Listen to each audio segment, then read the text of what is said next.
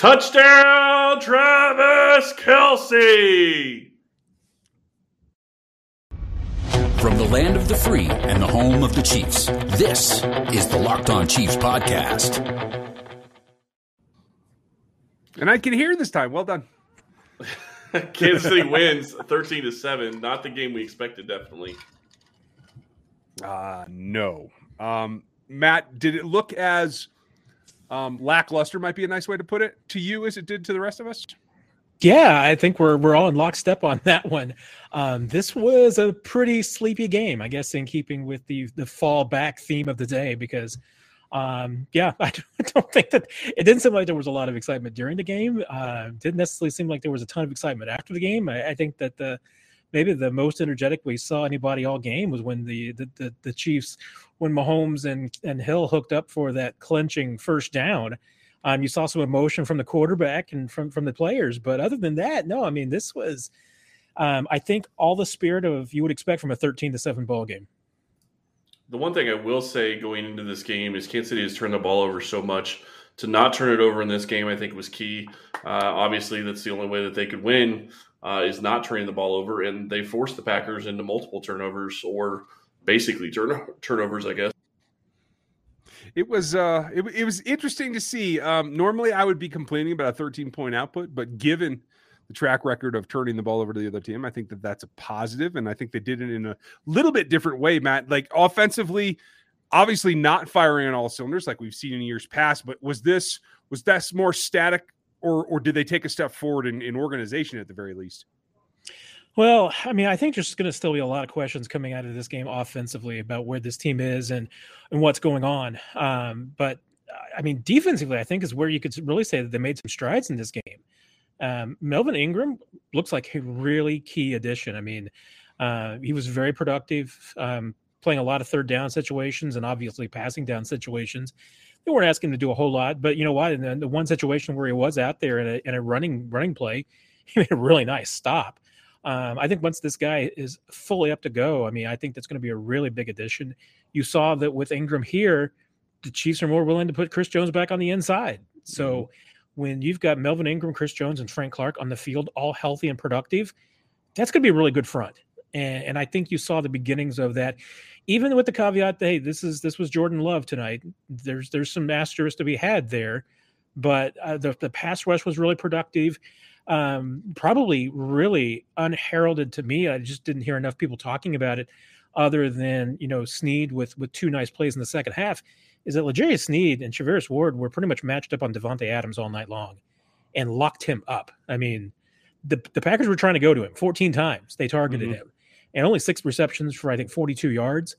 That's big. And L'Jarius even told us after the game that, that was what Spags' mantra was this week, is that you've got to shut down Davante Adams. And they absolutely did that. So I thought that defensively, this team took some really big strides in this game. Offensively, there is still a lot of things to figure out. I will say this defensively, I would feel a lot better about the pressure if they had not blitzed, 20 times probably throughout the game. I think that's really what stood out to me, is with them blitzing as much as they did. You would hope that they would get more pressure and more hits and more sacks. Yeah, I think that at the same time, I think that the blitzes were well timed for the most part. They certainly brought some zero blitzes even at times, and those all seemed to be appropriate. Didn't really, I thought, get bit that badly. Maybe once or twice they got bit by the blitz a little bit. But other than that, it was extremely productive. And I don't think you would normally see that if it wasn't for it being an inexperienced quarterback. Jordan Love's not a rookie by any stretch, but at the same time, he's very inexperienced. And I think Spags wanted to capitalize on that. So definitely he just wanted to, as he talked about this week, defend the scheme. But at the same time, he saw the opportunity to rattle a young guy. And I think they did that, and they did it effectively. And good for them for attacking where they're weak. I do consider him a rookie, same as Lucas Niang, to tell you the truth. And did we get any update post-game about Niang's condition? Still just mentioning the ribs, but he did go to the locker room, did not return to the field.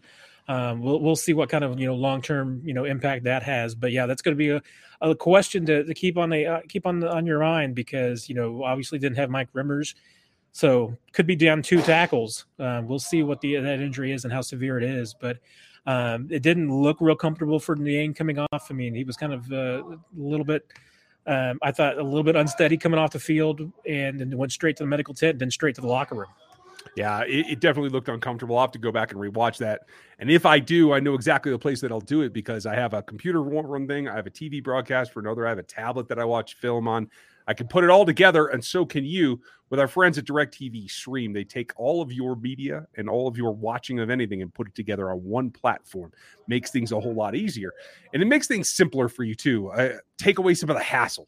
It's called DirecTV Stream, and it's the easiest way to get to all of your on-demand favorites as well as all your entertainment all in one place. It means no more hunting for a remote or hoping that you have the right device. In fact, you'll never need another device again. And the best part, there's no annual contract. It means the juggling's over. You can get rid of the clutter. You can get rid of the confusion and check it all out on DirecTV Stream. You can find that at DirecTV.com. That's DirecTV.com for more. You need a compatible device. It is required, and content does vary by package. Now, packages are what came to mind for me. I thought that they did a pretty good job rotating the receivers in there.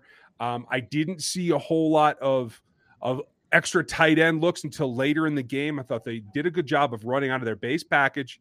And I think the run actually affected them and set them up pretty quickly in the first half, especially the first 15. I was a little surprised they didn't use some quick game to kind of pepper in there. But how did you feel like the game got rolling?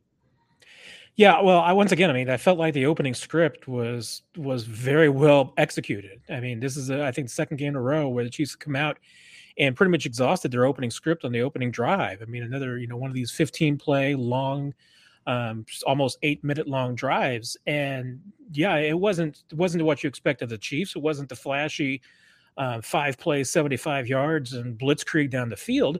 But it was what they have to do right now, which is take what is given to them. And you saw that on the first drive, and it was very, very effective. Then I think you saw what has been a little bit of the downfall of this offense of late, which has been, the play calling got a little bit away from the run. And Patrick really wanted to take some shots deep. And he talked about after the game.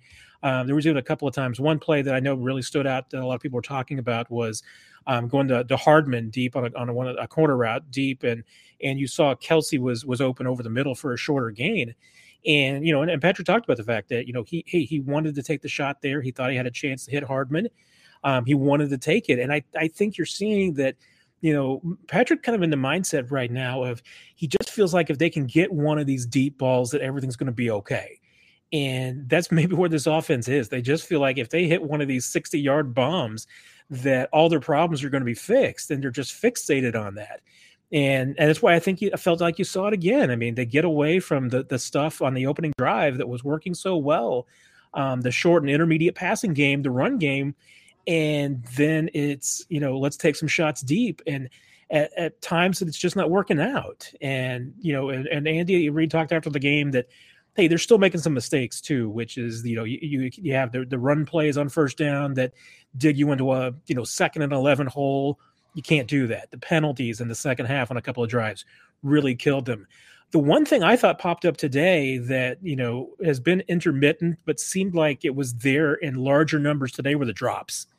There were some really bad drops, from Hill, Kelsey.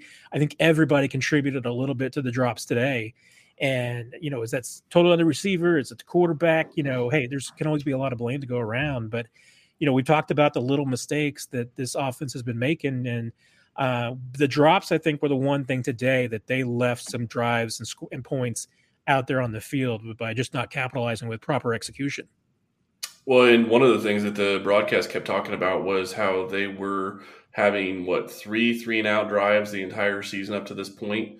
And then in this game alone, I think they had 4 or 5 different 3-and-out drives. And a lot of those 3-and-out drives were, some of them were runs for 6 or 7 yards the first couple of plays and then 2 incomplete passes. And I would like to say that Patrick was off on some of them because he was. But at the same time, not only was he off on some of them, but then you have certain situations like Mecole Hardman on a third down, Travis Kelsey on a third down, just dropping passes that are right in their hands. And you cannot drop those passes. You have to convert those plays, and you have to be able to continue moving the chains. And that's something that they struggled with throughout the game. I want to bring this up, Matt, because I really want your take on it. I thought on his one target, and that's the basis of my issue. On his one target, the DB made a great play and knocked the ball away from Josh Gordon. And I felt like, particularly in the red zone, they had him lined up as the widest, but still right on the hash kind of wide receiver, that if he just runs a simple pivot to the inside and back to the outside, Mahomes has him all day long in the corner by himself with a 50-50 ball expert that can take that ball away, and they never went back to him. Is this part of that blind spot, that fixation on taking the shots, or is there something else going on with Josh Gordon at this point? Yeah, I mean, I got to think a little bit of it is just the fixation on taking the shots and the progression just not being there. Because, I mean, tell you what, if you look at just the distribution of where the passes are going, I mean, you got 19 targets for Kelce and Hill, and you had 6 from Mecole Hardman. I'm looking looks like 7, 8 for the running backs. Mahomes is going. He's going to the guys he knows. I mean, and that's been kind of the case in the past that, when Mahomes does get into a little bit of these ruts, when the offense does get stuck, Mahomes goes to the guys. He goes to Kelce and he goes to Hill. And tonight, this afternoon, this just wasn't working. I mean, some of the throws were not connecting. There were some drops in there too. At the same time, I mean, Kelce, I thought, had a couple of really nice moves. He had a couple of really nice routes to get open.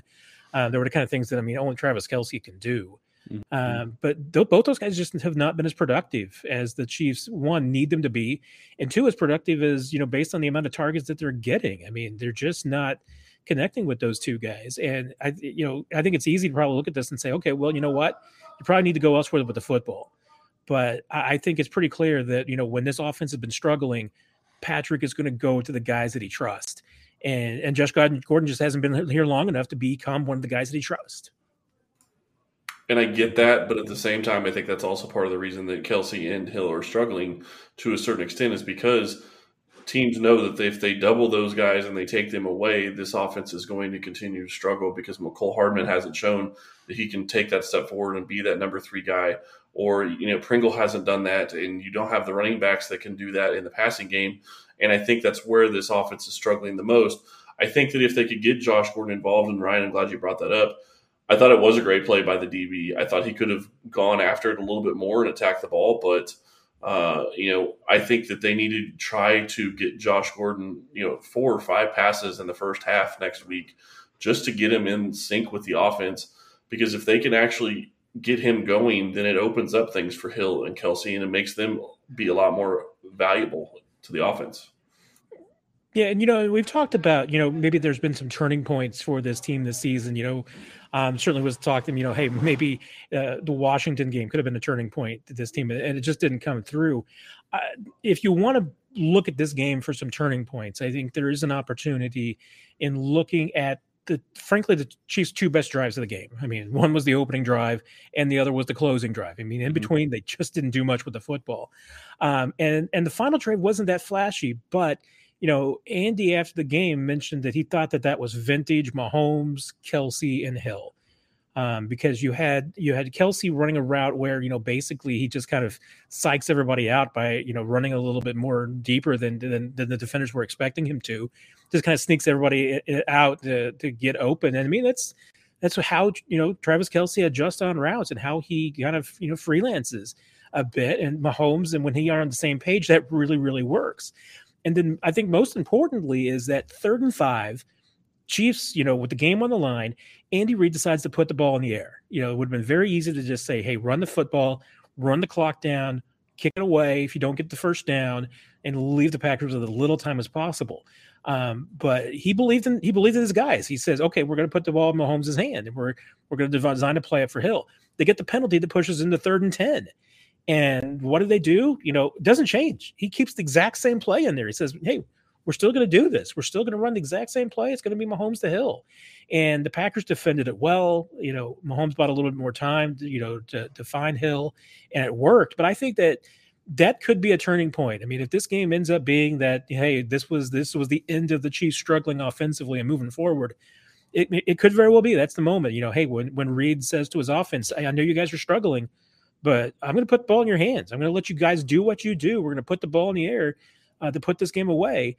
And there wasn't any doubt. I mean, he told us after the game, there was no second guessing that play, even after the penalty. They were still going to do the exact same thing. I left with a feeling like, oh, that's a glimpse of what they can be, even playing these deep defenses. That was more them dealing with the way they should, and maybe they can build on that going forward. Hopefully they're hungry, and I know you're hungry, Chris. I am hungry, as always, for Built Bar. Built Bar is the best tasting protein bar ever. If you have not tried Built Bar by now, you are definitely missing out. I do not know what you're doing. They say it's a protein bar, but it does not taste like one. You have to try one of these amazing bars to believe it. Most protein bars are chalky or waxy or just plain hard to choke down. A Built Bar is soft, covered in 100% real chocolate. And when you bite into it, you know you're getting something different. It's more of an experience, one that you'll enjoy. In fact, you'd swear you're eating a candy bar. Built Bars are low carb, low calorie, low fat, low sugar, and high in proteins. So all the healthy benefits on top of being just purely delicious with so many different flavors. Go to Built.com and use promo code LOCK15. You'll get 15% off your order. Use promo code LOCK15 for 15% off at Built.com. It's a flush, Matt. And we are back, and we're better. A new web interface.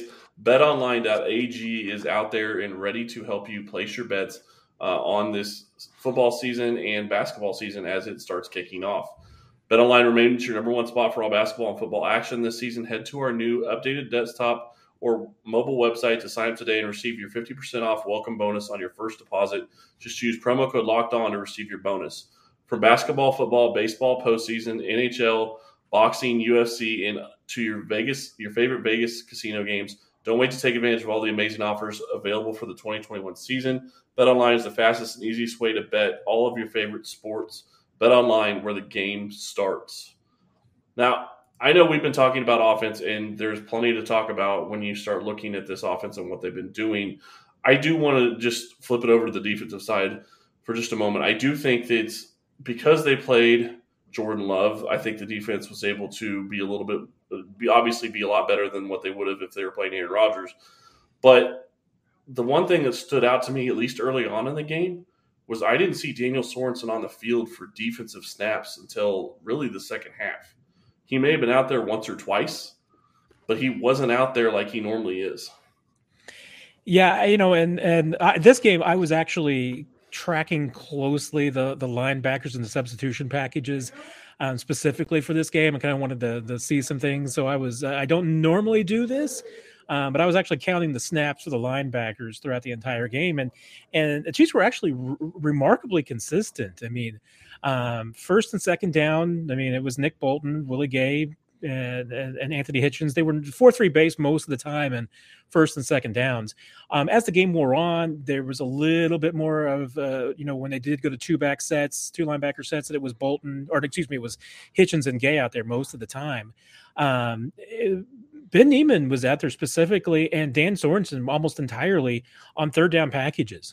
Those were the two guys that were in the box basically as linebackers on third down. I'm not sure that I even saw the starting three on a third down the entire game. It was exclusively, and certainly you saw a lot more Dan Sorensen in the second half when the Chiefs were putting their third down package out there on the field, even on first and second down when the Packers were in obvious passing situations during a lot of the second half. There might have been a cause of a little bit of problems at times because they had their passing defense out there when the Packers were still running the football. So I think Jones and Till were both able to take advantage of some light boxes when they had just Niemann and Sorensen out there. But their substitution packages as far as the linebackers go, and I put Sorensen into that conversation because he was really, mostly what you saw of him was just as a dime linebacker on third downs and in obviously passing situations. And that part was fine until the end, until you tried to have him drop high again and go back and forget the lessons learned in the last 3 games. Is this necessity? Is it trying to get to the dime? I saw a lot of concern from fans on social media that wanted been benched. He wasn't, folks. They went to the dime. All 3 of them were out there. But is this a continuation of the staff just feeling like they have to use him in some capacity? As a nickel backer, I thought he performed fine. As defensive back, I thought he was a problem again. And that certainly is too. Yeah, I mean, certainly over the last few games, they've narrowed Sorensen's scope down to the point where he's not playing nearly the packages that he was before, and a lot of that is that specifically what he's coming in for are 3 safety looks. It might be some if he's playing high, it's because they probably have 3 guys in the back end, and he's just one of the 3. And they've been letting him, maintain exclusively his role as kind of that dime linebacker. So, hey, his packages have changed a little bit. And I think it's still mostly that they feel like that's still a reliable role for him, that, he's somebody that can play on third downs, that he's somebody who can match up against running backs and tight ends and passing situations, that he can be a guy that you can bring on a blitz. They feel like that can be his role. But I think you're right. I mean, I think we're at a point now where it's worth talking about is that even still a role? Because, the guys didn't talk about it afterwards, on the defensive side, but I got to think that there's a little bit of disappointment in that they gave up that late touchdown, that they wanted the shutout, had a chance to get it. And let's face it, I mean, that was busted coverage, bad tackling that led to the touchdown. And then nobody was pointing figures. I mean, and Frank Clark was specifically asked and pointed to it and said, hey, look, Dan's played well for us, especially the last couple of years. He's come up with big plays and says, hey, you can have, I think he said 11, 12, 13 bad plays in a row, or good plays in a row, and you just have one bad play. Well, the bad plays are kind of piling up for Dan. And I don't think it's necessarily they're just trying to get him out there in any role. I mean, I think that they feel like that they're putting him into situations where he can best succeed. The question is he better than other options at this point? But the problem with where they had him in that specific play on that specific down is he wasn't lined up where he should have been. You saw that right before the ball was snapped. He was still moving, trying to get a position. And then he's going against a wide receiver, which is somebody he shouldn't be going against. Like you said, he should be covering tight ends and running backs out of the backfield. But he's going up against Allen Lazard, who I'm not going to say is a great wide receiver, but he's good enough to be able to take advantage of that specific role. And I have to think that after seeing Sorensen play week in and week out, that offenses are going to continue to attack the guy that he's guarding if he's in a position where he is matched up and there's a matchup nightmare. And that's exactly what the Lazard thing was. And, one missed tackle and there's a touchdown. And you're right. I think that the team did want a shutout. And I'm sure I did see that somebody said Tyrann Mathieu was irate on the sideline, which doesn't surprise me, but they have to figure something out because they can't continue to put Sorensen in that position, because if they're going to do that, they're going to struggle on defense and they're not going to be able to stop people. That said, one thing that can help Dan Sorensen is the pass rush. I thought that they took a bit of a step forward. I won't say that it's all of one reason. I think Frank Clark in particular looked like he felt better. Hamstrings are healing, but I know you got to hear from Frank after the game here. I want to know could Melvin Ingram be the adjustment the front needed that I thought Jarran Reed was going to be in terms of lighting up Chris Jones and Frank Clark? It certainly could be, and I think from the conversations we've had a couple of them now with Frank over the last couple of weeks, and I think one thing that certainly stands out is just that Frank is feeling better all over the place. I mean, I don't think it's just off the field issues that he's feeling better about. It's his health. I mean, he's admitted that it was really a struggle over the first part of the season, that he was dealing with injuries, and he's talked about the fact that he really hasn't had to deal with injuries a lot earlier in his career, and it's been difficult for him. And and he even made some comments after the game today about the fact that he thought that the team was having more fun lately than they were having earlier in the year. And I think that specifically, is really for him. I mean, I don't think he was having much fun through the first 5-6 weeks of the season because he was worried about the injury. He had both the hamstring issues, and he even admitted, that he was out there, even on the practice field, he makes a turn and he's worried that, he's going to get hurt again. And now that he's got those behind him, I mean, I think you're seeing him playing much more free and easy, with a lot more energy than he had earlier in the season. And I think it just goes back to, getting him healthy, and he's feeling good again. And when he feels good and he's healthy, he's productive on the field. We haven't had the chance to talk to Chris, obviously, since, this game, and we didn't get the chance to talk to him after the game, where he played more inside than he's played all season. And clearly the addition of Melvin Ingram was a big key to that. You've got Ingram in there. They also had Mike Dana that was playing a lot on the end. on first and second down, and Chris was playing on the inside. And Frank at least told us that he says that Chris is happy playing on the inside. That's where his home is. And that's going to be a key. I mean, Chris really wanted to play on the edge. That was a big reason why the Chiefs were trying to make it work when they acquired Jaron Reed. But now that you got Melvin Ingram, yeah, the need and necessity for Jones on the outside isn't as strong. So now if you're able to move him back inside, really the biggest challenge is just that Chris and Jaron like to line up in the same spot. And, you're going to have to tweak that a little bit now since they both like to be three techs. And you can't necessarily put two three techs in the field at the same time in the same spot. So there's a little, maneuvering that'll have to go there, maybe massage a little bit of egos there. But if you can get those four guys on the field together playing productively, yeah, that's going to change the pass rush quite a bit. Yeah. And one thing I will say, when you start looking at pass rush, I don't remember how many times I saw it, but I did see Jones line up as defensive end on one play with, I think, Frank Clark lined up at defensive tackle and Melvin Ingram lined up at defensive end on the other side. So they still had all four, those three guys, and I'm not sure who the other defensive tackle was, but I did find it interesting that they had Clark and Ingram on the same side on at least one or two different snaps. I did like that. I think that that's going to be something that they can continue to improve on going forward. Really quick, though, I know we're talking about this game, but how crazy was it to see what happened in the rest of the AFC West today? Yeah, I thought about making a joke even a couple of weeks ago that when the Chiefs were really struggling, I'm like, a typical thing for Kansas City would be to be in this absolute hole. They're in last place in the AFC West and wait 3 weeks, and they'll probably be back on top of the division in week 12. You know what? I mean, there's a chance they can be in first place a week from now. Yeah, there's a serious Chargers almost lost today. It was not exactly a wide margin there. There's a lot to be learned, folks. They are technically one game out. And if the Vikings don't blow a 14-point lead against the Chargers next week, which that you're going to have, they can hold on next week. There is a possibility. There is a lot to be gleaned. We need to get to game balls. Matt, who are you giving your game ball to? I could go a lot of different directions, but I think I'm going to go where I started. Not my guy. I'm taking L'Jarius. I'm splitting mine between L'Jarius Sneed and Charvarius Ward. Those two guys played a fantastic game. They shut down Devontae Adams. Maybe I'll give 3/4 of mine to Charvarius and a quarter to L'Jarius, since L'Jarius got the pick and a little bit more love. Charvarius kind of had to do his in toiling in anonymity, but I think he led the team in tackles tonight or this afternoon. So, hey. He did. Applaud both those guys for the game that they had. Yeah, I was very impressed by both of those guys, and to watch them continue to grow and to see them get their head around on balls when they're getting thrown on, over the shoulder type passes, I think was a big key there. And I think they're going to be continuing to get better. Ryan, who's yours going to? Since he took your guy, I'll let you go.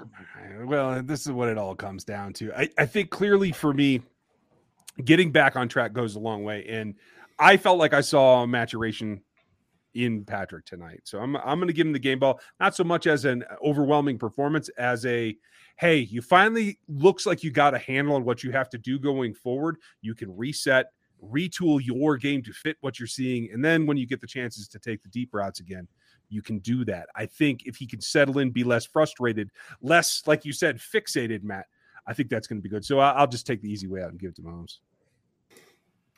You are taking the easy way out. I'm going to actually kind of do what Matt did, and I'm going to give mine to multiple people.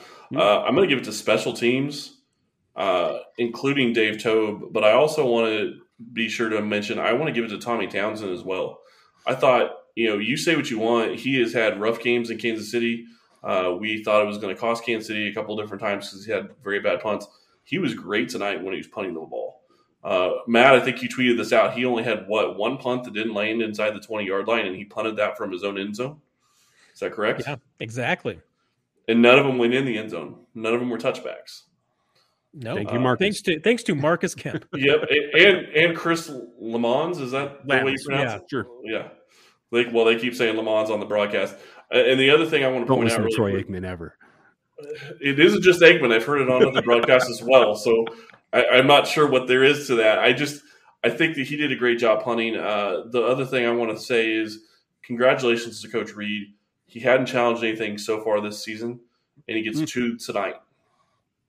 That was big too. That was very big for Kansas City. The punt was pretty obvious, and I thought the 4th down call was pretty spot on as well. So I'm glad he challenged both of those and won both.